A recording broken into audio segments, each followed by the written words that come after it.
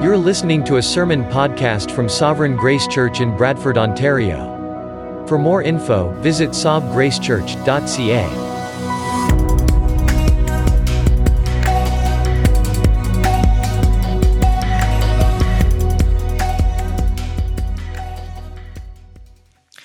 Well, I invite you to open your Bibles to 1 Timothy chapter 4.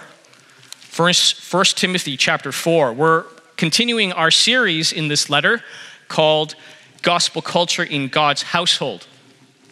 And in the Lord's providence, on this Sunday morning when we've baptized 4 young adults, we also reached the section in this letter where Paul addresses Timothy as not only a fellow pastor, but as a young pastor. It's remarkable how often the Bible tells us that the Lord calls young men to lead his precious people.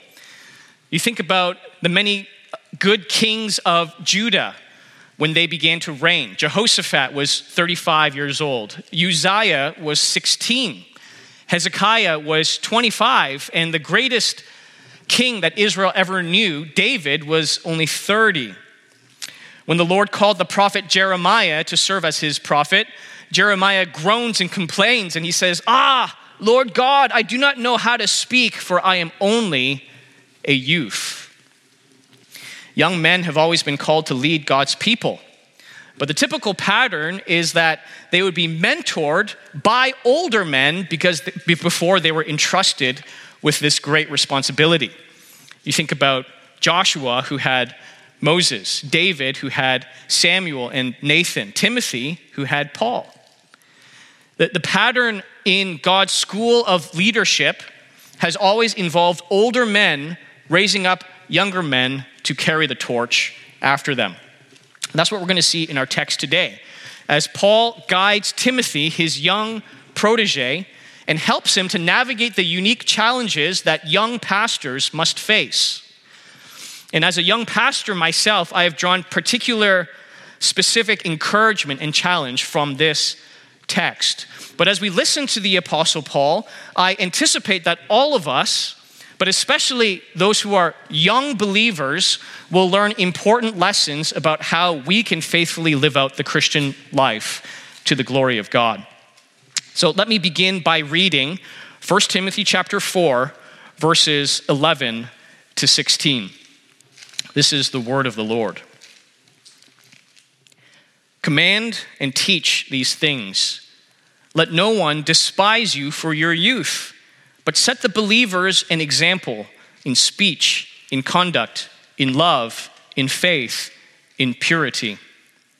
Until I come, devote yourself to the public reading of Scripture, to exhortation, to teaching. Do not neglect the gift you have, which was given you by prophecy when the council of elders laid their hands on you. Practice these things. Immerse yourself in them so that all may see your progress. Keep a close watch on yourself and on the teaching. Persist in this, for by so doing, you will save both yourself and your hearers. The title of this sermon is Lessons for the Young Christian. Lessons for the Young Christian. And those 3 lessons are as follows. First, lead by example. Second, use your gifts. And third, don't give up. Let's look at our first point, lead by example. Paul begins by reminding Timothy of the sacred responsibilities of the pastoral office in verse 11, when he writes, command and teach these things. This is military language. Timothy isn't called to make suggestions to God's people.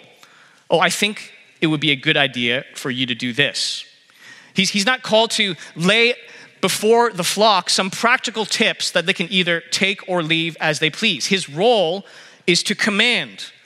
His role is to authoritatively direct the flock, because that's what shepherds do.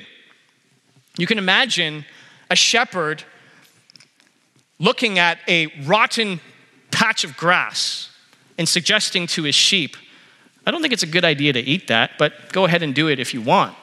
He would not be a very good shepherd. The shepherd must use his voice to direct and to command the sheep, not for his own selfish gain, but for the health and flourishing of the flock. Timothy is to command, but that doesn't mean he can tell his flock to do whatever he wants. Verse 11, notice it says, command these things. These things, that is the things that Paul has written in this Spirit-inspired letter. In other words, Timothy is to command only what God has commanded in his word. Because Timothy's authority as a pastor isn't derived from within himself. It is delegated to him by God. And that's why a pastor can't tell you who to marry, where to live, or what to do with your work, because the Word of God doesn't tell you those things. A pastor's authority is issued and circumscribed by the authority of God's Word. The only commands that pastors can issue are the commands that are found in Scripture. Paul also says that he is to command and teach. Command and teach these things. So a pastor doesn't force obedience. He doesn't compel and direct the flock by shouting louder. No, he is to teach. He is to teach obedience. He's not a drill sergeant who demands obedience through the force of his will. He's a shepherd. And so he leads by patient instruction. Now here's the problem. How could a young man like Timothy command and teach his church, which would have had many believers who were older than him? You can't command people who don't respect you. And Timothy lived in a time when respect only came to the experienced. It was your age that determined how much respect you deserved and how closely people listened to you. And that was a problem. Because in order for Timothy to do his job effectively as a pastor, to command and teach these things, the only way for him to do that is if the people respected him. And that's why Paul says in verse 12, let no one despise you for your youth. Timothy had a responsibility before God, conveyed to him by the Apostle Paul, to let no one despise him for his youth. And that wasn't for the sake of his own self-esteem. It wasn't for the sake of his own ego, but for the sake of the pastoral office. He couldn't pastor his church if his people looked down on him. Now, I'm going to pause here for a personal remark. As a young pastor myself, this could have been my experience, but it has not. Ever since I stepped into this role as the senior pastor of Sovereign Grace Church 4 years ago, and up until the present day, this church has been exemplary in supporting me, respecting me, following me.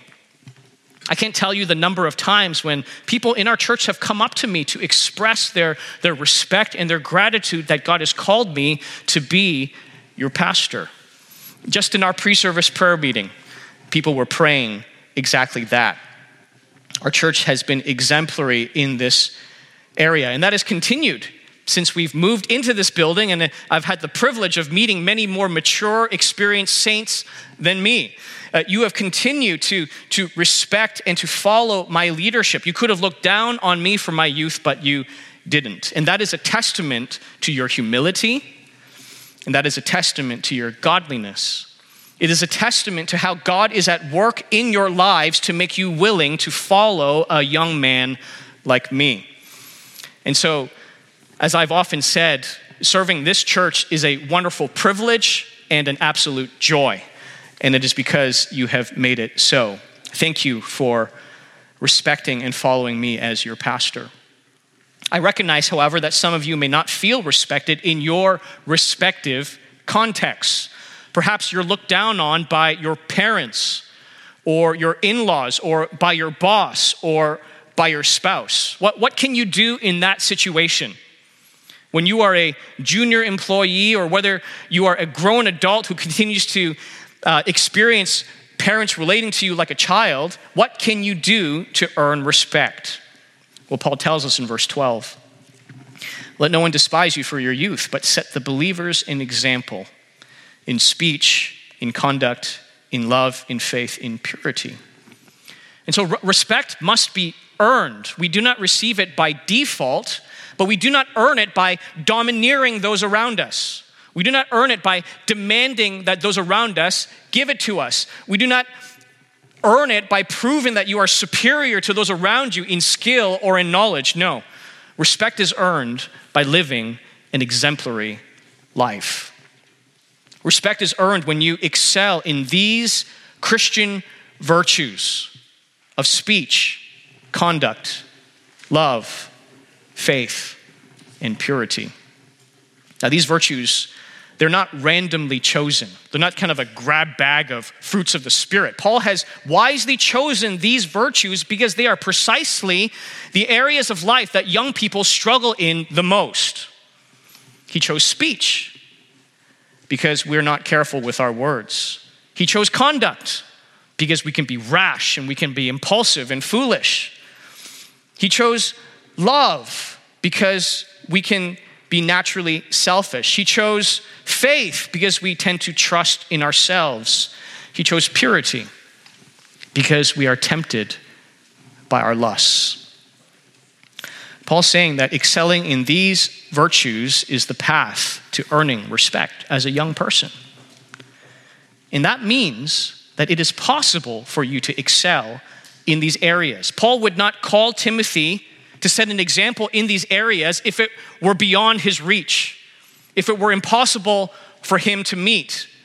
You can set an example for other believers in these areas, including believers who are much older and wiser than you are. And if you do, then when those who are around you are tempted to look down on you because of your youth and inexperience, they would respect you instead when they see that you are quick to listen and slow to speak, when they see that you are self-controlled in your conduct, when they see that you are full of love for God and for neighbor, when they see that your trust, your faith is not in yourself and in your own judgment, but in God and in His Word, when they see that you take your sanctification so seriously that you are willing to cut off the temptations and sins that lead you to an impure heart. Oh, when they see your life excelling in these areas, they will respect you. Philip Ryken writes, "The way to stop people from looking down on you is to make sure they look up to you. And the way to do that is to lead by example." My young Christian friends, you can be leaders. You can be leaders in the home, in your school, in your workplace, and in your church. And the best way for that to happen is through the strength and the integrity of your personal example. You can lead by example. Second, use your gifts. Paul says something very important about the nature of Christian worship in verse 13. He says, "Until I come, devote yourself to the public reading of Scripture, to exhortation, to teaching." This verse describes what is meant to be, what was and what is meant to be a central part of what the church is to do when the believers are gathered for worship. They are to read the Bible together. We are by nature a reading community. And Timothy, as the pastor of this church, was to devote himself to the public reading of Scripture so that the church would regularly have this shared experience of reading the Scriptures together. And this has been the pattern for God's people ever since the Lord led Israel out of Egypt in the great Exodus. In Deuteronomy chapter 31, Moses writes, "When all Israel comes to appear before the Lord your God at the place that He will choose, you shall read this law before all Israel in their hearing. Assemble the people, men, women, and little ones, and the sojourner within your towns, that they may hear and learn to fear the Lord your God and be careful to do all the words of this law." God's people have always read God's word together. And if you notice what it said in those verses, it talks about all of God's people, young and old, men and women. Even the little ones were gathered together as the law was read by the leaders of Israel. And so in this time when we don't have Sunday school because of COVID restrictions and our children are gathered together, this is not out of the ordinary. In many ways, it is biblical for the little children to hear the word of God read together with their families. Now, that's not to say that there's no place for nursery or Sunday school, but it does mean that having all of us together, entire families, is pleasing in the sight of God. Now, Paul adds that Timothy is not only to read, but to devote himself to exhortation and to teaching. As he reads, he is to explain and he is to apply. Does that sound familiar? Sounds like what we're doing right now. This is what we do every Sunday, Sunday after Sunday, in what we call the sermon. The pastor is to read, explain, and apply. It's not enough to just read the text, because we all know that there are parts in Scripture that are hard to understand. And it is even harder to apply the Word of God to our lives when we're reading in isolation. And so we are to read together, and those who are trained to handle the Word of God well are to explain and to apply for the good of the church. And this is why we are committed to what we call expository preaching. It's because reading, teaching, and exhortation are all meant to be tied to the same text of Scripture.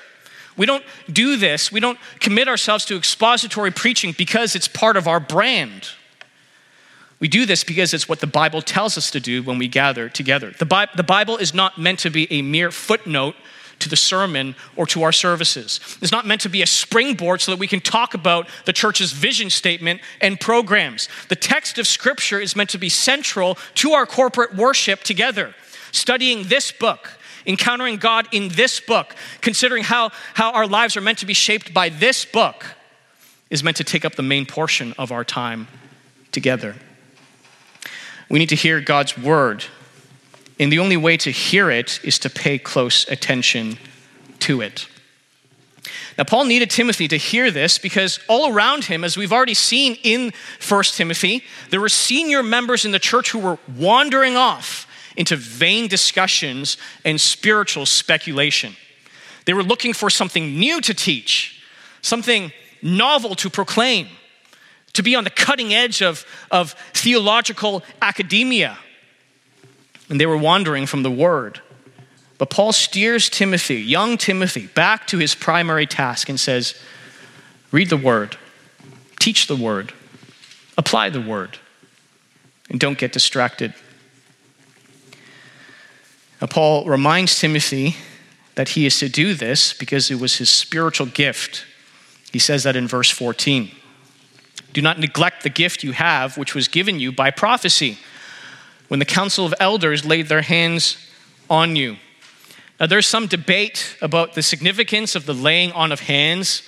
What we know likely is that the laying on of hands happened at Timothy's ordination, when he was commissioned by the council of elders to serve as the pastor in this church in the city of Ephesus. But we don't know what the laying on of hands communicated. Did the laying on of hands confer the gift, or did the laying on of hands confirm the gift? Now, we don't know for sure, but it's really beside the point. We don't have time to get into it this morning. But the point is that Paul isn't concerned about how he received the gift. He's concerned about whether he's using the gift. He's concerned about whether he's faithfully growing in this gift and applying this gift to the service of the church, because if he doesn't use it, he'll lose it. We know that's true when it comes to other gifts. If you're gifted musically, but you don't use that gift, you don't practice, you won't be able to perform. Or if you're gifted athletically, but you don't train and you don't work together with your team, you're not going to be able to compete. The same is true of spiritual gifts. They need to be used if they are to remain effective.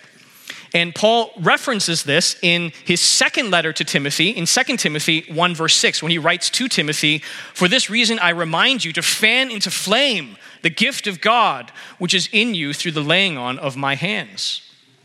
Our gifts can be fanned into flame as we learn how to use them more effectively and as the Spirit empowers us to use our gifts. Or they can flicker away and burn out because of laziness and because of neglect. We must use our gifts or risk losing them. My young Christian friends, like Timothy, you have spiritual gifts.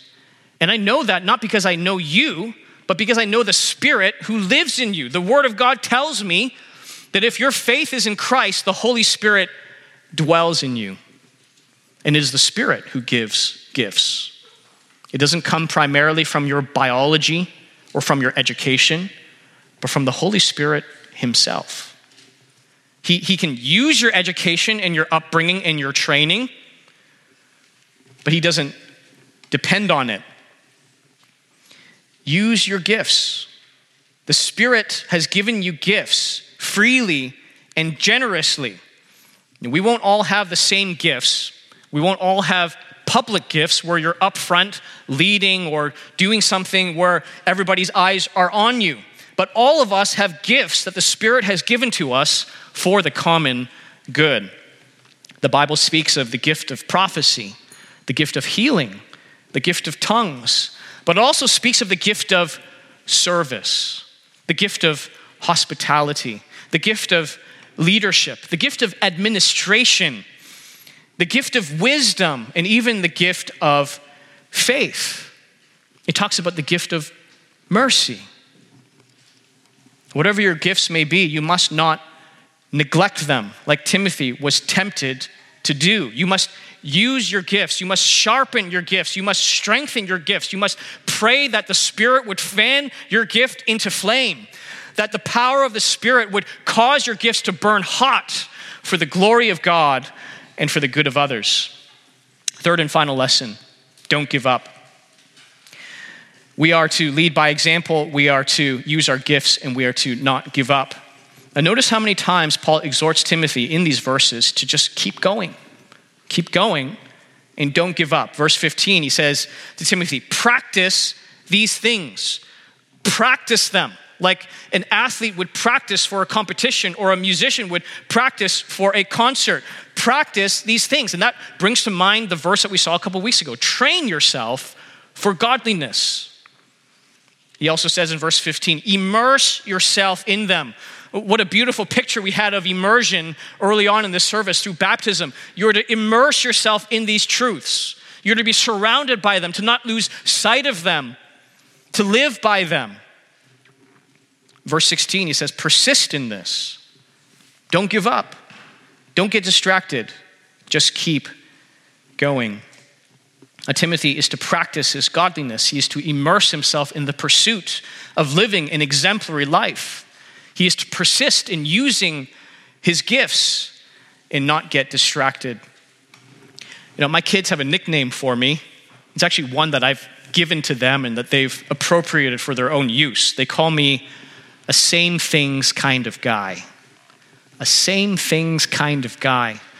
And one of the big reasons why they say that is because every morning I eat the exact same thing. I eat Raisin Bran mixed with Harvest Crunch granola. And that, by the way, is due to my addiction to Costco. These products are often on sale at that venerable institution. And over the years, as I've bought them on sale, my diet has been shaped by brand loyalty. And I eat this for breakfast every single day. Doesn't matter what else is on the table. Bacon and eggs, waffles with whipped cream, Eggo waffles with maple syrup. I will eat the same thing every day. I'm the same things kind of guy. And that applies to other areas of my life as well. I don't need new things. I don't need novelty in my life. And that might sound boring, but I recognize that there is grace in this kind of lifestyle. It's not to say that you can't eat different things, okay? That's not what my point is.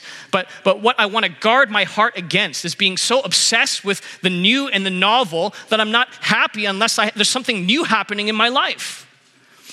And the reason why that is so dangerous is because the Christian life is not like that at all. The Christian life is what Eugene Peterson calls a long obedience in the same direction. A long obedience in the same direction. We're not called to be trailblazers who are going where no man has gone before. We're called to be pilgrims traveling on the well-worn path of the cross. Christian growth doesn't happen by innovation or secret knowledge. It happens in the same way that it has always happened throughout the centuries, through the ordinary means of grace, the Word of God, prayer, the sacraments, and fellowship in the church. Paul adds this final exhortation in verse 16. He says, keep a close watch on yourself and on the teaching. This verse, I love this verse, and I would love to have it posted on my wall one day. This summarizes everything that Paul has said in verses 11 to 15. Watch yourself and watch the teaching. Watch your life and watch your doctrine. The imagery here is of a fortified city at risk of being assaulted and besieged. And there are watchmen on the walls, pacing in the night, keeping a close watch for any signs of enemy that would threaten the safety of the city. And in the same way, we are to keep a close watch for the enemies of our souls that would threaten the godliness of our lives or the soundness of our doctrine. That enemy could be the world, the pull of the world to tempt us to conform to its secular, ungodly ways. That enemy could be the devil as he whispers lies to us and as he tempts us to abandon God's commands. It could be our own sinful nature. You know, John Owen, he writes about how a city can be so strong, but if it has traitors in the midst, it will fall. And my friends, we all have traitors in our hearts. A sinful nature that is ready to turn us over to the passions of the flesh and to disobedience to God. We have enemies, and we need to watch out for them, to keep a close watch on ourselves and on the teaching. And so when you are tempted with evil thoughts in your mind about someone else, or when you find your heart being filled with lust, or when you tell a lie during a passing conversation, or when you notice that your appetite for the spiritual truths of God's word is waning and dwindling, don't ignore it. Don't pretend that those thoughts and those temptations don't exist. That would be like watching the wall, seeing an enemy approaching and turning a blind eye and walking the other way. If you see it coming, you need to sound the alarm. You need to confront the enemy. You need to bring it to the Lord and bring it to God's people in prayer and confession and put it to death. The same is true when it comes to teaching. We are to keep a close watch on our lives and on the teaching. When you're hearing preaching that seems off, or when you read the latest popular Christian book and you have questions about whether it really aligns with God's truth, don't just say, well, this writer is popular and successful, or that pastor has a wide platform, so what he must be saying or what this writer must be saying must be true. No, you must investigate. You must study the word. You must make sure that what the writer or the speaker says aligns with what God has said in his eternal word. And in order to do that, you need to know your Bible. You need to be just as devoted to the private reading of Scripture as your church should be devoted to the public reading of Scripture. Because you can't be discerning if you don't know the truth. You can't be watchful if you don't know what to watch for. The best way to watch your doctrine is to immerse yourself within it and to keep digging deeper into God's word. Paul ends with this marvelous promise where he says, persist in this, for by so doing you will save both yourself and your hearers. Paul is saying, don't give up. Persist in this. Don't get distracted. If you keep walking in this long obedience in the same direction, keeping a close watch on your life and on your doctrine, you will be saved. You will be saved through faith in Christ. And not only that, but you will lead others to be saved as well. Now, let's not misunderstand. Verse 16 isn't saying that we save ourselves. Only Jesus saves us through his life, death, and resurrection. But if we are to receive that salvation personally, if you are to be saved, if I am to be saved, we must persevere in faith. We must persevere to the end. And the only way to persevere to the end is to watch our lives and our doctrine. To not be hardened by the deceitfulness of sin. To not be led astray by false teaching. To persist in the pursuit of godliness and to persist in the preservation and celebration of sound doctrine. If you do, you will save both yourself and others. Now, to my non-Christian friends, if you're here, if you're listening on the live stream, or if you're here together with us in person, God offers this free gift of salvation to you as a gift to anyone who would believe. You can be forgiven of your sins. You can be reconciled to God in a loving relationship as his son or as his daughter. Not because you're good enough, not because you've obeyed this law well enough, but because Jesus died on the cross on your behalf. He took your place. He bore God's wrath that you deserved and took it upon himself. And now he offers to you the salvation that he has purchased for you as a gift. We need to persevere to the end. We need to finish strong. But in order to finish strong, we need to start. And you haven't started until you've begun to walk with Christ. You don't need to feel your way forward and hopefully find your way to truth. You don't need to draw your own spiritual map to enlightenment or salvation. You can travel on the well-worn path of the cross along with fellow believers all around you. And we will help each other to get to the end safely. And to my young Christian friends, I hope you're encouraged by God's word today. I hope you have new faith to believe that you can be exemplary in speech, in conduct, in faith, in love, and purity.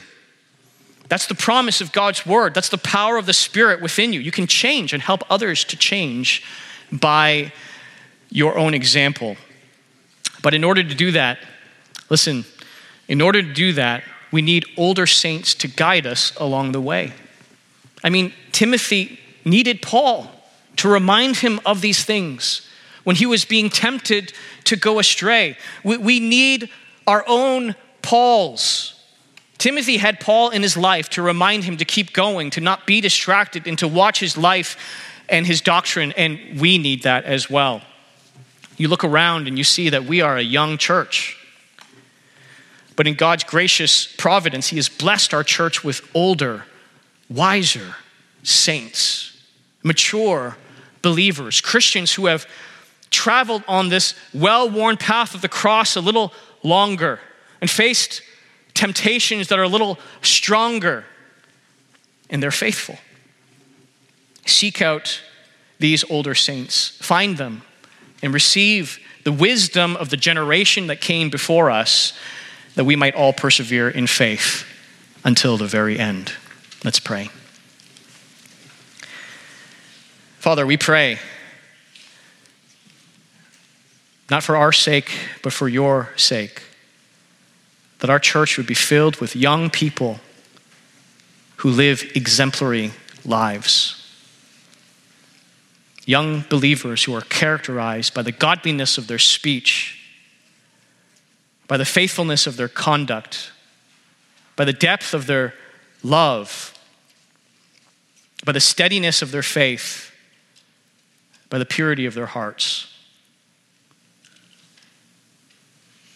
That through our church, another generation of faithful believers would carry on the torch for the sake of the gospel. And so we pray that you would do this. Do this in those who are baptized this morning. Do this in all of our lives, that you might save us and save others through our testimony. We pray in Jesus' name. Amen.